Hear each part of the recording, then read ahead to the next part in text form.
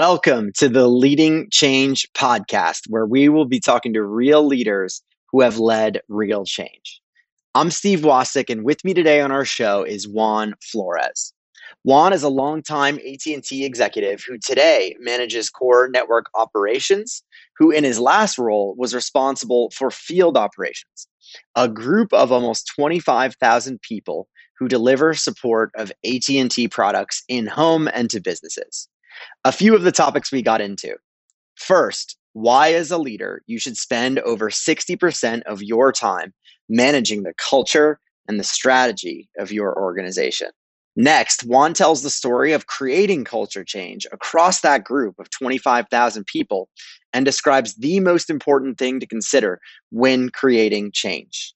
He also tells the story of the biggest mistake he's made as a leader and describes how you can learn from his mistake to better lead your people. This was an amazing conversation with Juan, and I am so excited to bring it to you today.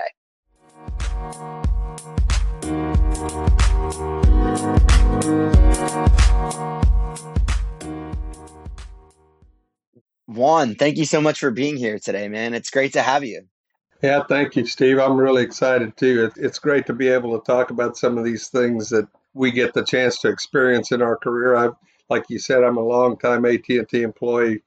I have 37 plus years with the company, and you never stop learning, right? At every point in your career, you always learn something, and it's a great place to be. Yeah, absolutely. So just to get right into it, Juan, we're going to be talking today about culture. We're going to talk about changing culture. And so the first question I have is just how do you define culture? What is culture and what does it mean to you?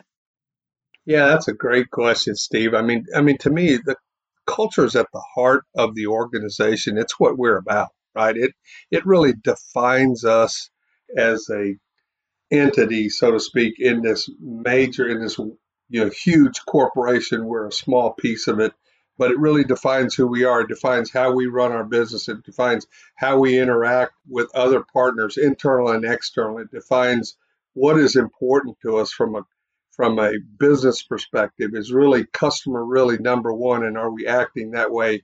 How do we define ourselves in this ever changing business? And by the way, that definition changes over time depending on the environment you're in, right? I mean, Absolutely. we've just experienced an opportunity to change our culture again and the way we think about our business and what's important to us and what's important to our customers. So that's the way I would define it.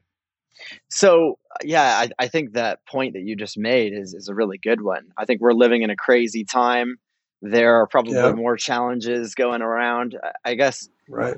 you've been a leader who it seems to have invested in culture throughout your career. And I'll let you speak to that. But why is it important for leaders to kind of wake up in the morning and get their day started and to prioritize culture? I learned this lesson before I was promoted to senior vice president, and I happened to be assigned a mentor, and it was John Donovan at the time, and have these discussions about what does my day look like? What does an average day look like? And at the time, I had the network operations centers, and we were responsible for managing and maintaining global infrastructure. Which, if you think about, and I used to tell my team this all the time, think about what it is we do. One outage in our space affects millions. It's not the one-to-one relationship; it's the millions to one, and so it really was an important function that we performed.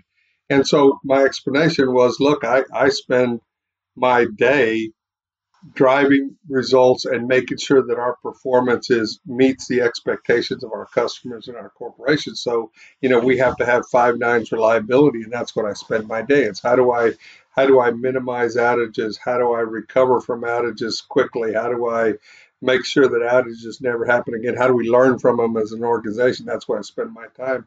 And he said something that really got my attention. He said, look, as a leader, if you're not spending over 60% of your time thinking strategically, then you're doing a disservice to your organization. That's what they count on. That's what they look for, is for the leaders of the organization. And it's not just me, it's every level of leadership. The people on the team look to us for setting that North Star, so to speak. What's the direction we need to go? And I always say this is like, what does goodness look like? And how do we know when we get there, right? If you don't know what goodness looks like and you don't know how you get there, then you don't know if you're on the right path as you're headed towards that. And so that's what I think about from a culture perspective. If I know I set the tone for the organization of what I want our culture to look like. And then you have to communicate that, and you have to constantly communicate that so that everybody can do a self check to say, yeah, we're doing the right things, or yes, I agree with that and I'm heading the right path, or no, maybe I need to push back, right? You create an organization where you have open and honest two-way discussion. Maybe that's how you get the feedback that you need to change the culture or change the direction of where you're taking the organization from a culture perspective. But it's a day-to-day effort, right? You have to constantly be thinking about and constantly be evaluating whether you're sending the right message or not, right? It's what you do. Yeah, there's one thing I want to pull out because I loved what you said. What does goodness look like? I think that's probably a really good takeaway for a lot of people. When you think about that, are you thinking about what does goodness look like in terms of our business results? What does it look like in terms of how we treat each other? Could you kind of define, because I think that's an easily Yeah. takeaway item. How do you define the different categories or layers of what does goodness look like? Yeah, that's a great question because you're right. I mean, we're all measured on results at the end of the day, right? Did we come in on budget? Did we meet the reliability results that we have? Do we have the right number of people? Are we as efficient as we possibly can? All those are pretty simple. You have a scorecard and you can define goodness really, really easily, but it's the surrounding parts of that define how do you get goodness, right? You can get to goodness from a metrics perspective, and nobody's happy, and nobody likes what they do, and nobody likes working with you, right? And so you really have to get at the heart of the culture of the organization, and then goodness on the results almost automatically just comes, right? Everybody's on the same page. Everybody's working towards that same common goal, and you're doing it together as an organization to try to get there. And then the metrics are almost second nature. I hate to say that because that's how we get paid, right? That's how we succeed in business. You have to have the right results from a metrics perspective, but it can't be your core competency or your core focus area because you will miss a lot and you'll only get to a certain level of results unless you really have that culture that you want to develop in the organization to get beyond that. If you do that, you can leave metrics behind and you'll over deliver every time. I like to tell my organization, especially in this new organization that I have, I want to be the organization that starts with yes, right? That's the culture of the organization. I want to be the organization that people come to because they depend on us to always help, always look for that right solution, whatever it is the issue is.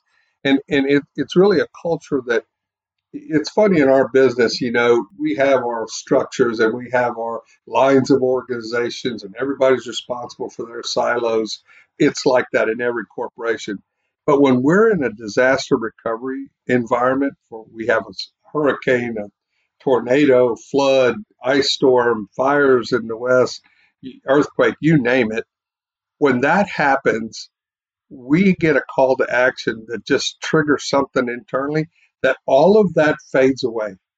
The whole organization turns to an organization that starts with yes. I need fuel trucks over here. I need resources over here. I need generators over here. I need access to some Air Force base, or I need to figure out how to get to South Florida on roads that are closed. So I need, whatever that happens to be, everybody's all in to go make that happen. And you don't get this pushback on, well, I can't do that, or well, that's not in my responsibility, or well, I can't make that decision. It's just, what do we do? What do we need to do to make it happen? And what we have to try to do is we have to figure out how to capture some of that, understanding the constraints of budgets and everything that we have to deal with on a day-to-day basis. But how do you capture that attitude of starting with yes and make that a part of your day-to-day life. And that's what we have to be. I want to be the organization that people say, hey, we want to get something done. We need to go to core network operations. They're going to help us versus having people try to work around you because you're so difficult to deal with. You never become a part of the solution. Absolutely. That's a challenge for us. So, one, I want to kind of get to how you do that, right? I think there's a lot of people out there that might say, I want my team to be the most disciplined or the most hardworking, or I want my team to be the group that says starts with yes. And I'll give you the option because there's a couple ways we could do this. I think what you did within field operations is a really great way to talk through how we establish culture. Yeah. 25,000 people is not a small amount. And I think you really did a great job there. So if it's okay with you, let's start there. Could you explain when you took over field ops, what you walked into, and just kind of walk us through sort of the change that you created? Yeah, it's a great example. One of the things that I always say that I love about my job is that I'm in a position now where I can set the tone for the organization, and I can actually watch the culture transformation over time, and it's an amazing thing to watch as your organization starts to gel and to start to get to a point to where you believe was the right. Now, I will tell you this: every leader thinks different things are important and it has a different view of what the culture of the organization, which is really, if you think about it, it's the reason why changing leaders out and changing people out on a regular basis is a good thing because you bring different ways of thinking about the business and you look at it from a different lens every time. And so every time I take a job, everybody talks about their 30, 60, 90-day plan, right? Every time I take a new job, my first 30 days is evaluating the culture of the organization. And it's going to be different every single time, every single function that you take over, it's going to be different. Different things are going to be important. And you have to think about evaluate that culture and say, are we in the right place to succeed or we believe that goodness looks like, and can we head there, or do we need to do something different? Is it a tweak or is it an overhaul, right? And you have to do that in your first 30, 60 days, and you have to communicate that up front. And so in the field operations organization, my first evaluation was we had two different issues that we had to deal with. One was we had organizations that were really, really good at delivering results, but they did it within their silo, right? And so you had competition was the main thing was how do I get to be the best? How do I get to be ranked 1 out of 4 regions, right? If I'm number one, I'm the best.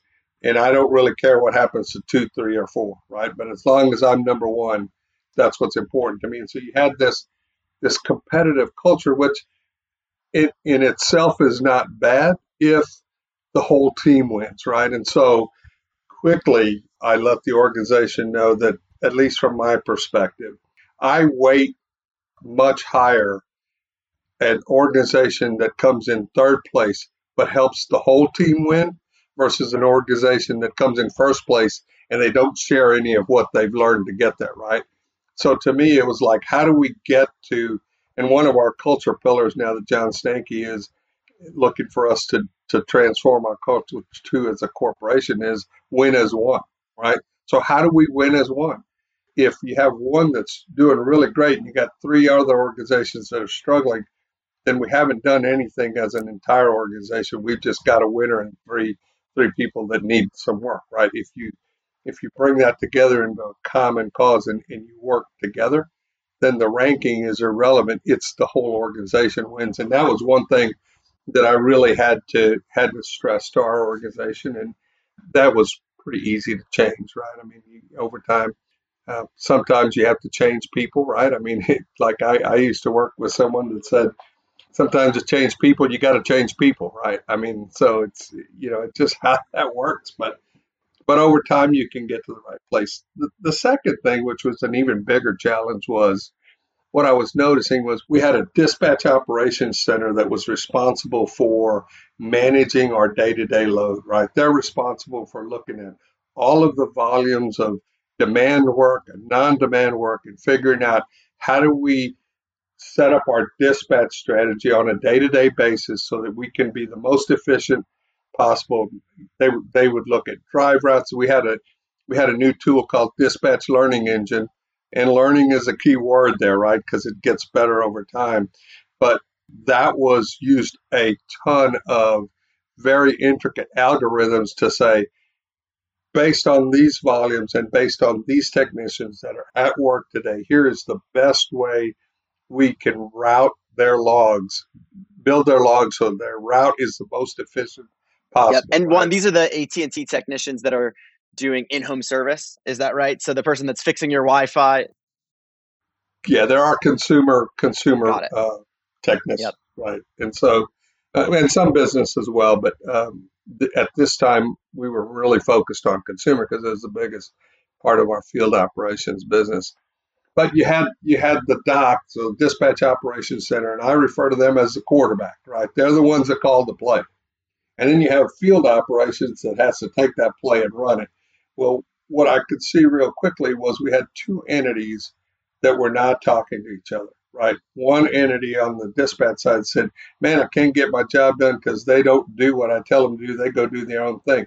I had the field entity that would take what they did and they would undo it every day and redo it in how they saw best, right? What they felt was the best way to dispatch our technicians. And what that caused was this animosity between the two teams that says, I do what I do, but you're not helping me, and I do what I do because what you do doesn't make any sense, and I know better.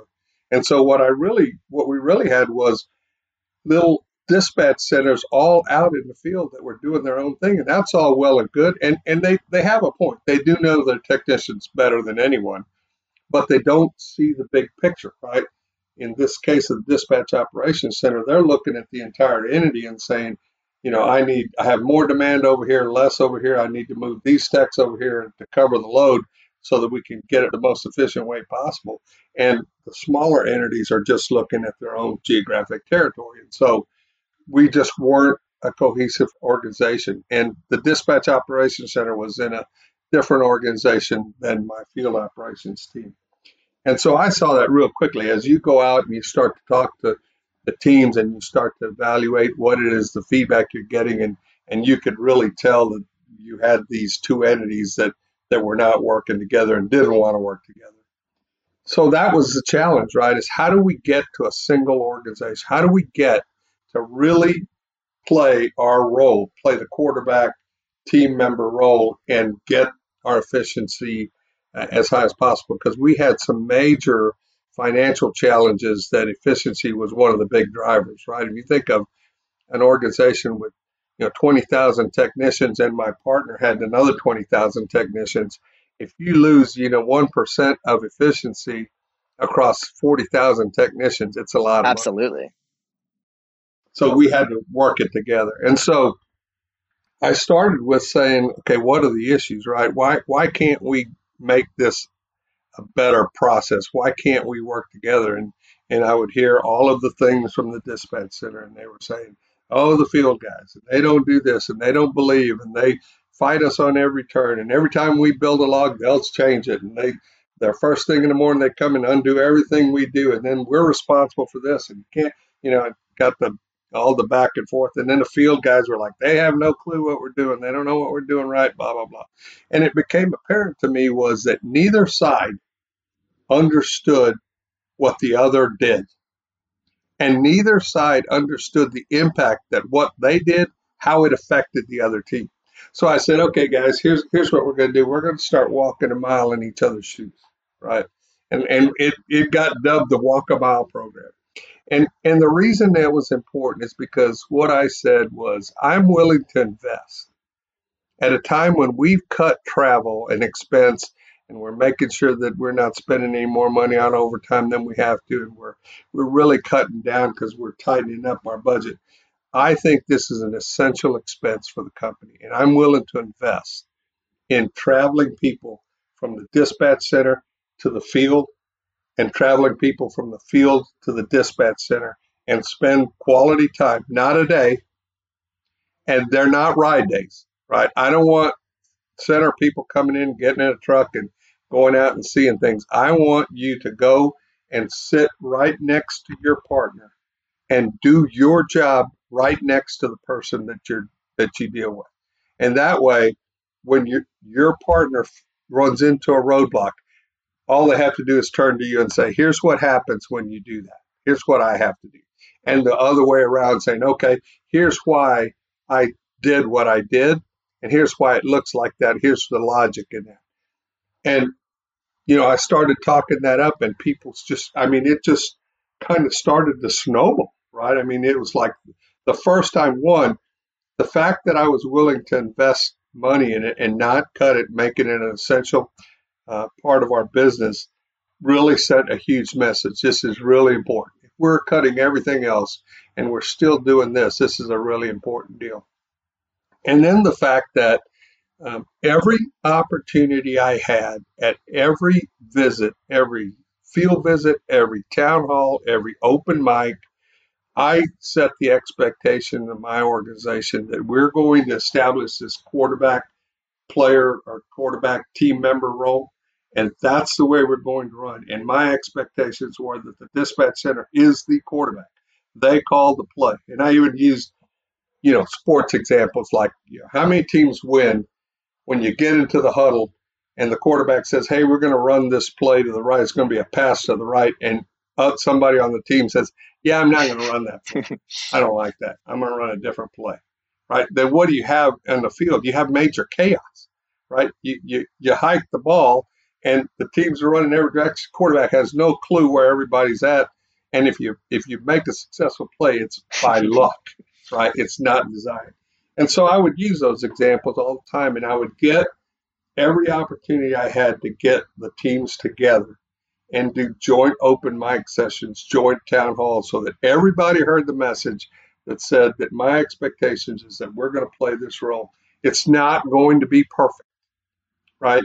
And that's what happens was anytime someone would make a mistake, well, the other team would highlight it. There you go. That's what I meant. That's what's happening. If they don't know what they're doing. It's called Dispatch Learning Engine for a reason. It has to learn. And it's just like your kids. It's just like you. If you don't teach it, it doesn't learn. Yep. Right? And by you changing things on your own without letting the center that's responsible for teaching that system to do the right things, it'll never learn and it'll never get better. And that's where we have to be. And so it was delivering that message every day, every opportunity at every level in a manner that every level understood it, right? And so you have to learn to talk and deliver the message at the level that makes sense to the people you're talking about. Technicians have different interests and things mean different things to a field technician, a frontline employee than they would to a director, for example, right? And you have to deliver those messages in that manner, and you have to make sure that they're getting a message. And then you have to set the expectations that you want to hear about the progress they're making. What did you learn? I invested money in having you travel back and forth. What did you learn from that? What actions are you taking from that? And give me timelines and owners, right? Tell me you're going to change this. Here's who's going to own it. Here's when we'll be done. And here's the results we expected. And you start setting those expectations. And it was really funny to watch because at first I had one team that really took the lead, started doing that. And then as the other teams started to hear, well, wait a minute, they're really into this and they're starting to make some progress. Well, all of a sudden, every team started reporting on it. And here's what we're doing on Walk a Mile. And we had, in our ops review, for example, we had dispatch center leads, the lead from the dispatch center actually present in their ops reviews. And so they became a part of that team and it just started to gel. It really, really went really well. I could tell. And like I said, it's fun to watch. I'll never forget, I went to one of the dispatch centers when I first got here and I told this story and I told what I really wanted, where I wanted us to go as an organization. And the response was like, yeah, we'll see, right? Sounds great, but we'll see. You're saying the right things, but, you need to show us. And then when I went back, a few months later, the difference was now all of a sudden, where before you had field operations was on one side of room, and you had dispatch center was on the other side. Well, before the meeting, they were all intermingling, talking to each other, joking, laughing, and then they all start to sit together as one group. There was no differentiation left and right, one side and the other. It was an entire team, and you could tell in the discussions and the questions and the comments that they were making that we had really made a difference and we really made a shift. And it was fun to watch. It's one of the best things I've ever been a part of, and one of the most fun things to watch as I watched this huge organization. Now, we weren't perfect by any stretch, right? We still had our Sure. challenges, and we still had to make some changes, but it was really an awesome, awesome thing to watch happen. Yeah, I love that story, and it's really cool to hear an ending where people came together and they kind of followed along the culture that you designed, and then as a result, they were happier. They liked work more. They got more out of it, right? It was great. I mean, it was, what was so interesting was, whether we had, you know, kickoff sessions for business plan meetings, or we had ops reviews, which is where the leaders get together and they talk about the good things happening. Everyone would always compliment the other, which was so great. I mean, you think about, hey, we couldn't have done this without our partners over in the dispatch center. And you listen to the dispatch, man, our partnership with so and so in field operations is amazing. It's the best it's ever been. And together we're able to do these things. And they start all of a sudden now uh, working together. And it's like they're giving credit to the other team for helping them achieve these great results versus before it was all, here's why we can't, because those people over there, those guys, are that team doesn't. And it just, I wish I could have recorded it because it was just so different. It's So, great. one, could you help us unpack a little bit of the how? So, I think that's an amazing story, and it really, really well sets up that culture change is possible, right? And we can look at a big group of challenges across a huge number of people, right? But if we focus on and prioritize, as you did, investing in culture, we can totally change results. But could you sort of Right. unpack, maybe and speak to a leader out there who's faced with a similar challenge? What's the how? What are the main things that somebody needs to get set on in order to get from point A to point B? I think the very first thing is you have to do a self-assessment. What is it you're trying to change? What does, like we've talked about, what does goodness look like?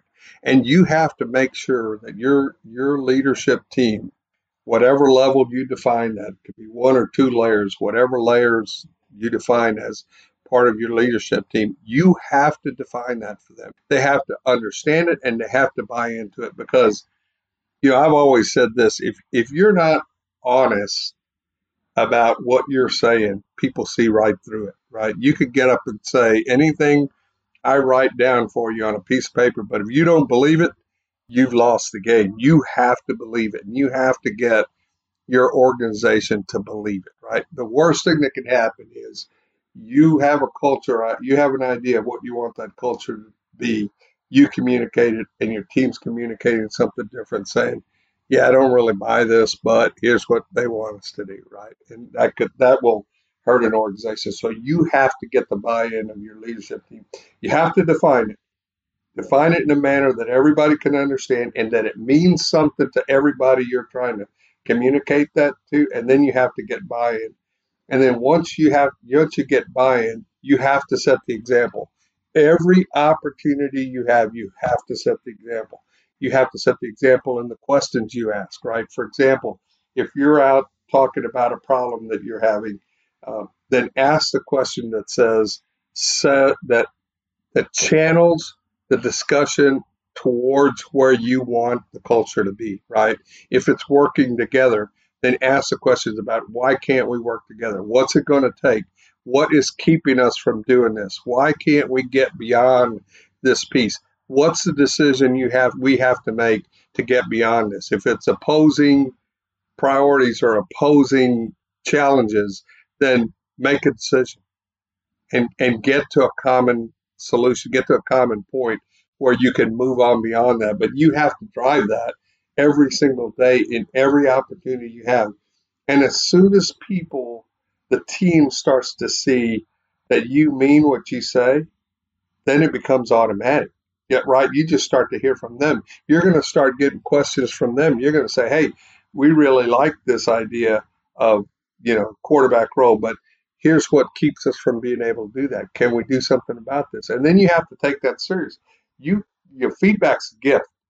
If you ever get the feedback, any feedback that says you can't get to the point you want the team to get to, then you have to make that decision. You have to go make a change, whatever it is. Either you have to say, we're not going to change it, and here's why, and get everybody to understand why you can't make that change, or you have to make that change, and you have to be quick about it. You can't.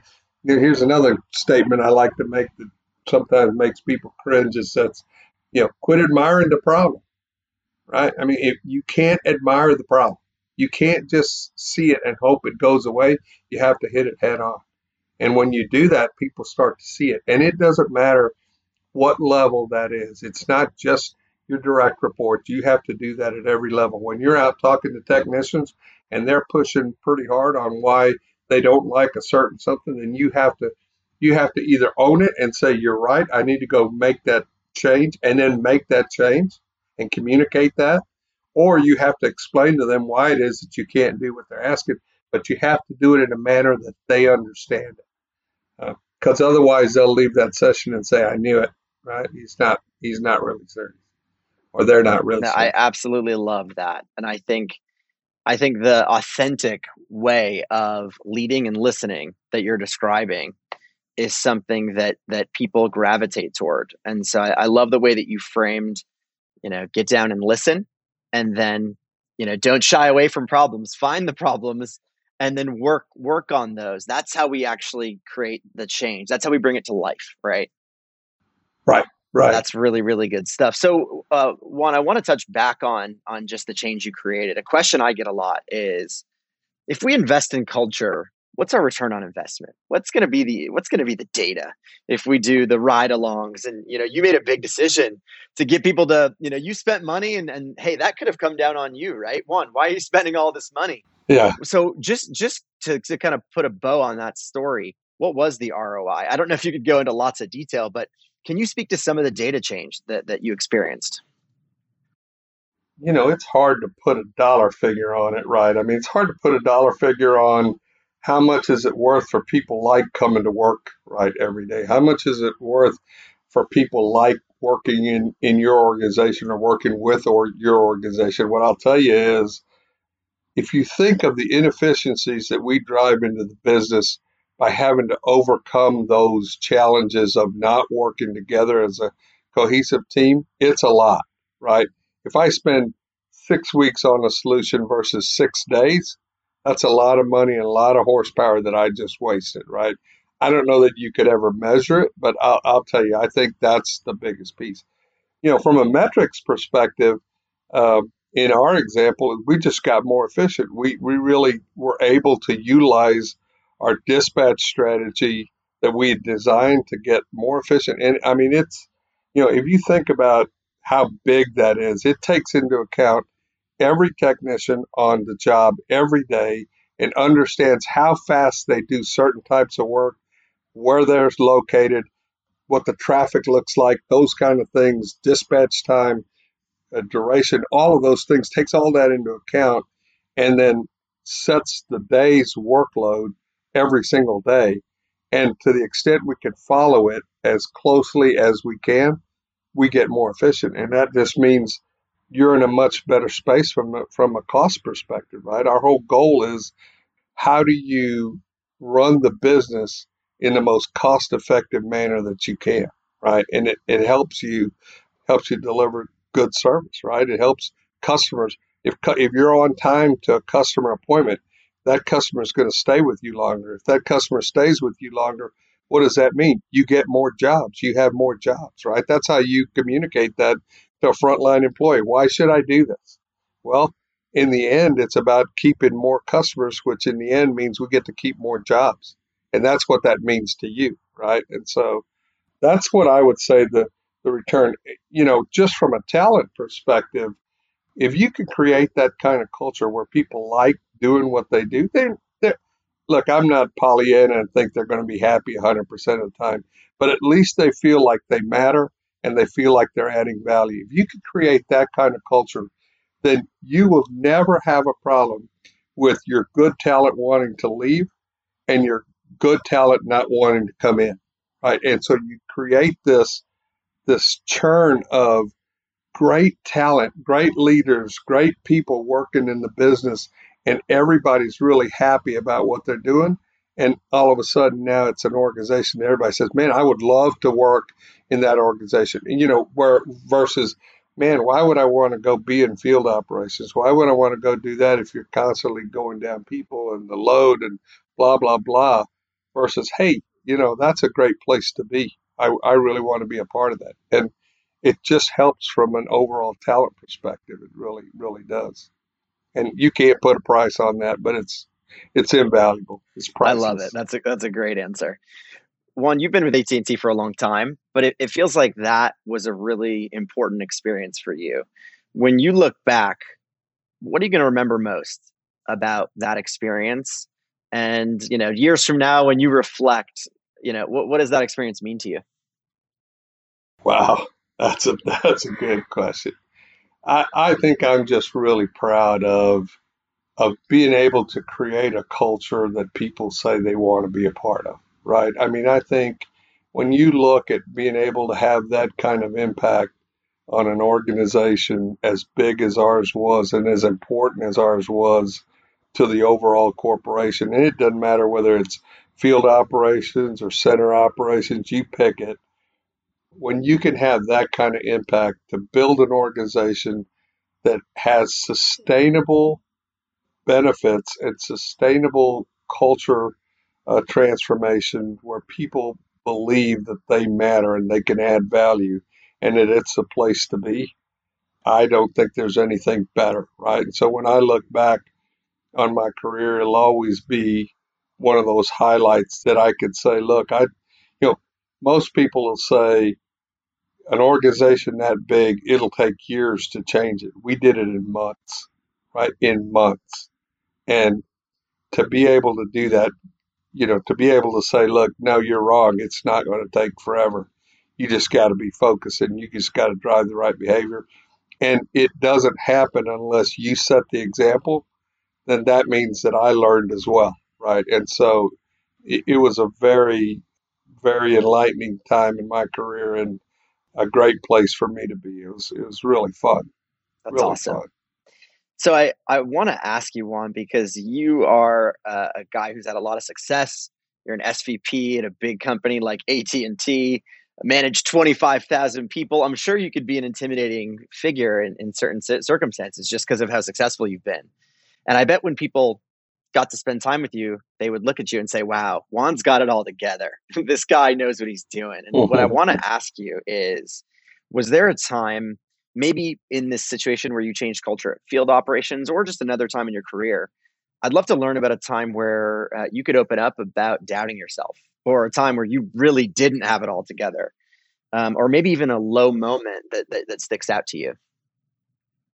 Yeah, I'll tell you, I love to tell this story because it really was a defining moment in my career, at least as a leader. I had gotten promoted to vice president and was asked to take over field operations for UVerse when UVerse was first getting started, right?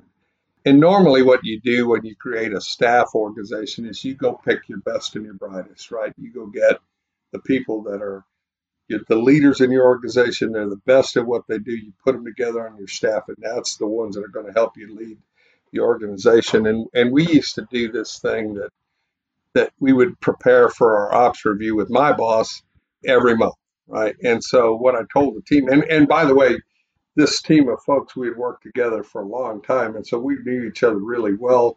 We got along really well. We were very open and honest with each other. So it was fun, right? When you get together, it was just a good time. We still get together now.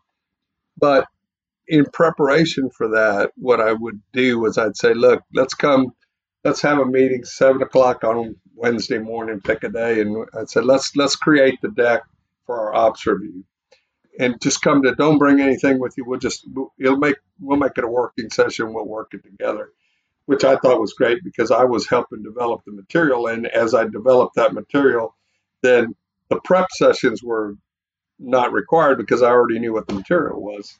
And so we would get together on these calls and we would all have a good time. We would joke back and forth and we would talk about what we wanted. We'd build slide by slide. We'd say, okay, on this slide, we want our financials. On this slide, we want our metrics. And on this slide, we want highlight this project and this other slide. So we would kind of build it as we go. And I thought it was great, right? And, I thought we were doing great things. And then after one meeting, my chief of staff came in my office. He was right next door. And he said, hey, we need to talk. And I said, okay. I said, about what? He said, well, I want to talk to you about this meeting we just had. I said, okay, shoot, what's up? And he said, yeah, it's not working. And I said, what do you mean it's not working? And he said, well, you think it's great. He says, but you're damaging this team and you don't even know it. I said, I don't know what you're talking about. I said, that can't be. I said, everybody loves it. Everybody loves being a part of this team. We all have a good time. We all, enjoy cutting up and going back and forth, and we're all working together. There's no levels, right? It's everybody can say what they think. And he said, yeah, not so much. He said, here's the deal. He said, this team. He said, you have the best and the brightest on your team, and their number one goal in life is to make sure that you look good, right? And prepare you to do the right thing so that you look good. He said, when you bring them to a meeting and you tell them not to come prepared and you tell them what to put on this presentation, then the message that they're receiving is, why do you don't trust us to do what our main purpose is, then why do you have us? Right? If that's the case, just tell us what you want, we'll go put it together and we'll move on. It floored me, right? Just the thought that I was damaging a team of individuals that I considered the best in the business, inadvertently, unknowingly doing that, just scared the hell out of me, right? It really did. And it so much so that I had to take a step back and I had to think about what I was doing. And it really, the major lesson it taught me, which is something I live now every day, and that is you can never assume that the message that you believe you're sending is being received in the way you think you're sending it.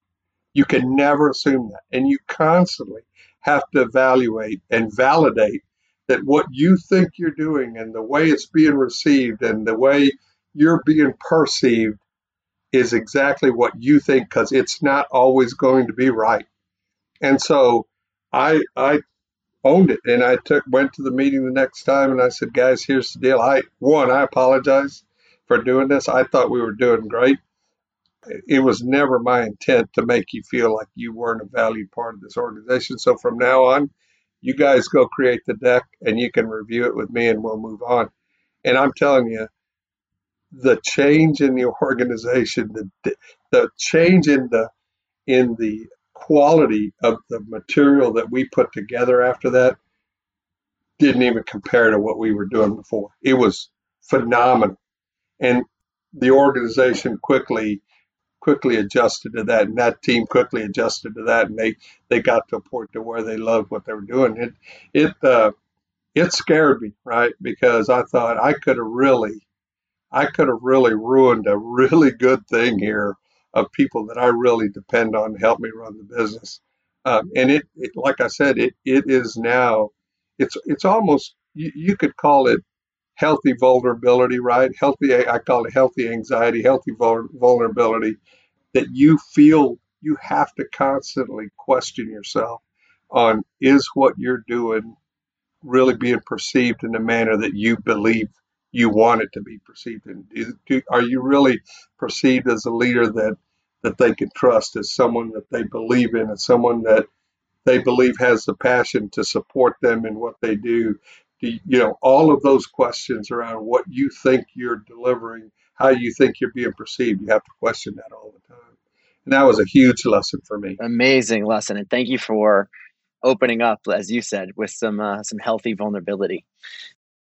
Yeah. How do you do that on a day-to-day basis, Juan? That's such a good lesson, because there was such positive intent to what you were doing, and yet there was harm there, right? Yeah. So on a day-to-day basis, how do you maintain that mindset, and how do you put that into practice? You know, you have to look for opportunities to set the example, and you have to look for opportunities to validate it, right? You have to think about it. You get on a town hall and you deliver a message, and then you have to be about validating that that's the message that was received, right? Hey, you heard me talk about so and so. Tell me about what you think about that. Was that the right thing? Did it hit the right message? Did you understand what we were saying? Or when we talk about that, what does that mean to you? You have to just look for those opportunities. And when I am in a meeting, or I'm with my staff or my team, or we're doing ops reviews, I'm constantly asking questions that help me validate that that's the way the message is being received, right? I'm constantly asking questions about, have you thought about this? Or what if we did this? Or, I love what you did, but did you go far enough? Do you think, one of the things in this new organization from a culture perspective that I saw was it felt like we constrained ourselves because of external things that we thought could happen, but we didn't develop unconstrained views of what our opportunities really are, right? So it's like when we were doing the deep dives, like you do when you take a new job, you ask, okay, well, have we done this? Well, no, we haven't really thought about that because we don't have the resources, and so what I told the organization was, look, go out and give me an unconstrained view. Don't worry about resources. Don't worry about funding. If you were king for a day and you had everything at your disposal, what are the top 5 things you would go work on? And it really just changed the way people thought about it. We have an initiative. I'm getting way into this, but we had an initiative that we're working on now that we're going to invest $200 million in the business to get back $300 million of savings and 175 run rate savings. So it's the gift that keeps giving, 175 million. But it's all, what I asked the team was, go get a small team of folks and think about those things that you wanted to do, but you haven't gotten the support either from a resource or a funding perspective, and put those on a piece of paper and tell me what you can do. This team, in 6 weeks, under 8 weeks, I gave them 8 weeks to do this. In under 8 weeks, they came back with a list of 80 things we could do different if we would just support it. And these are things that, and in all honesty, it's things that when we do them, they're going to say, what the heck? We've been talking about this for 10 years. Why haven't we done it? And now it's gaining some momentum and we're getting it done. And it's all because, we set the tone of, hey, go think differently, and I'm going to support you in thinking differently, and tell me what it is you can do differently, right? So every day you have an opportunity to find those areas of setting the tone and setting the example. Every discussion you have, you can set the tone, right? Even if it's just, having a discussion. When we do ops reviews, for example, I ask so many questions that sometimes we can't get through the material, right? And really, the teams will apologize for, oh, we didn't get through all of it. And I say, I don't ever want you apologizing for not getting through all of the material. The most important things we can do in our business is have an open discussion back and forth. And if we go down a rabbit trail and spend 30 minutes talking about an idea, and we both get a better understanding of how it is we think about the business and what we could do differently, then I don't care if you get through a deck or not, right? It's time well spent. And when you get to that level of comfort, right, with each other, then people start opening up a lot more, and they'll start talking about things that they can do different, what they want, what they need, and how they could make it happen. And then you get to that point to where you do have an organization that starts with yes, because they're going to feel like, hey, even if it's a bad, I call them my Miller Lite moments, right? Sometimes I come in, I'm like, hey, I had a Miller Lite moment. You might tell me this is a crazy idea, but what do you think about this? And you know, the organization says, I don't know. Let me go see. I never get, hey, we can't do that because we've already tried it. I always get, let us go look at it. And then when they come back, it's either a no, we can't, here's why, or no, we can't, but here's what we can do different, right? And so, that's all you can ask for in a I team. love it. I love all of the passion in talking to you, Juan. It's great stuff. Yeah, I want to just before we get out of here, I want to ask you one last question. So here we are, 2020. It's been a pretty wild year. We're both working from home. I'd yeah. love for you to speak to other leaders out there just about some advice that you have about managing in moments like we're living in, right? In crisis and challenge and in turbulent times. You obviously are a guy with a lot of experience in leadership and in building great cultures. What is your advice for the leader out there that's just trying to hang on to their team and bring people together? You know, the team, again, the team's going to look to you to set the example, right? You can't panic, right? You can't panic. You can't get into a position where you're shooting from the hip and people start to feel that and there's no direction and they feel like you're panicking and that you don't have faith in the organization to adjust to the new environment to do what they need to do to succeed and continue to run the business. You have to be calm, cool, and collected. And then you have to drive the discussion to think differently about how you solve the problems in an environment that's way different than what you used to be in, right? In in our case, we have a storm. We used to get people in a war room together to say, okay, all calls are going to come into this one war room, and we're going to be able to run from there and go get whatever we need to go get. In today's world, it's all virtual. So how do you manage in a virtual space? You have to think about how do you make sure that people have the answers they need right at their fingertips. So think differently about that. Create some new solutions. Make decisions quickly. Don't linger on these decisions because that's going to give people. If you linger too long, people are going to believe that you don't have control of the situation. Make a decision, and you know what? If it's wrong, correct it and own it and quickly. Right? Fail fast. You've heard all those terms, right? Fail fast. Make a decision. Try it. If someone says, "Hey, what if we did this?" Then go say, okay, let's go try that. Pick a smaller area. Maybe there is some risk to it, right? But pick a small area and say, okay, come back to the team tomorrow or day after tomorrow or next week and tell us how that worked out. And then tell us what lessons you learned and how do we make it better so that everybody can do that. But be willing to take those risks. Don't say, well, we don't want to do that because, last time we did this, or if this happens, if that happens, let's go try it. Limit the blast zone and give your team the flexibility to go think outside the box and try something different and react and act on all of the issues that they raise up and do it in a manner that's not chaotic, that you're systematic about how you do it. If it's good for one, it's going to be good for all, right? Or maybe it's not, but you have to define that. And you just have to remain calm and know your role, right? Your role is not to come up with all the solutions. Your role is to support them. And your role is to set the direction for the organization, stay calm, and be that leader that supports them in whatever they need to do. They're the experts. I've always said I don't know a whole lot, but I know who does, right?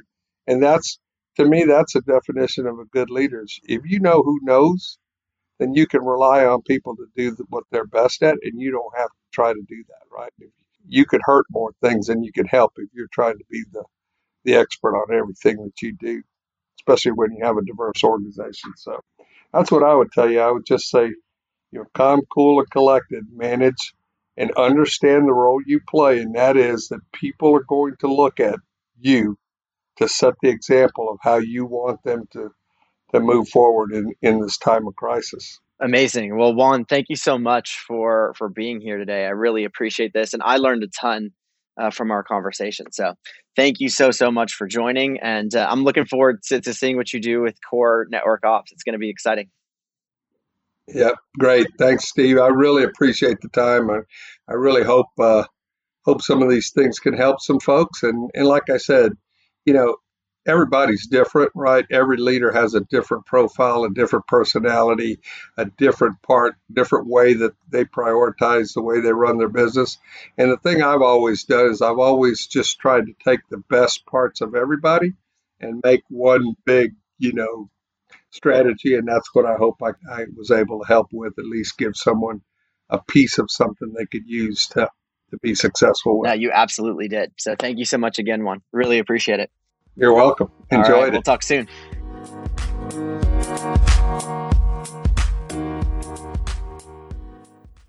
Wow, what an amazing conversation with Juan Flores.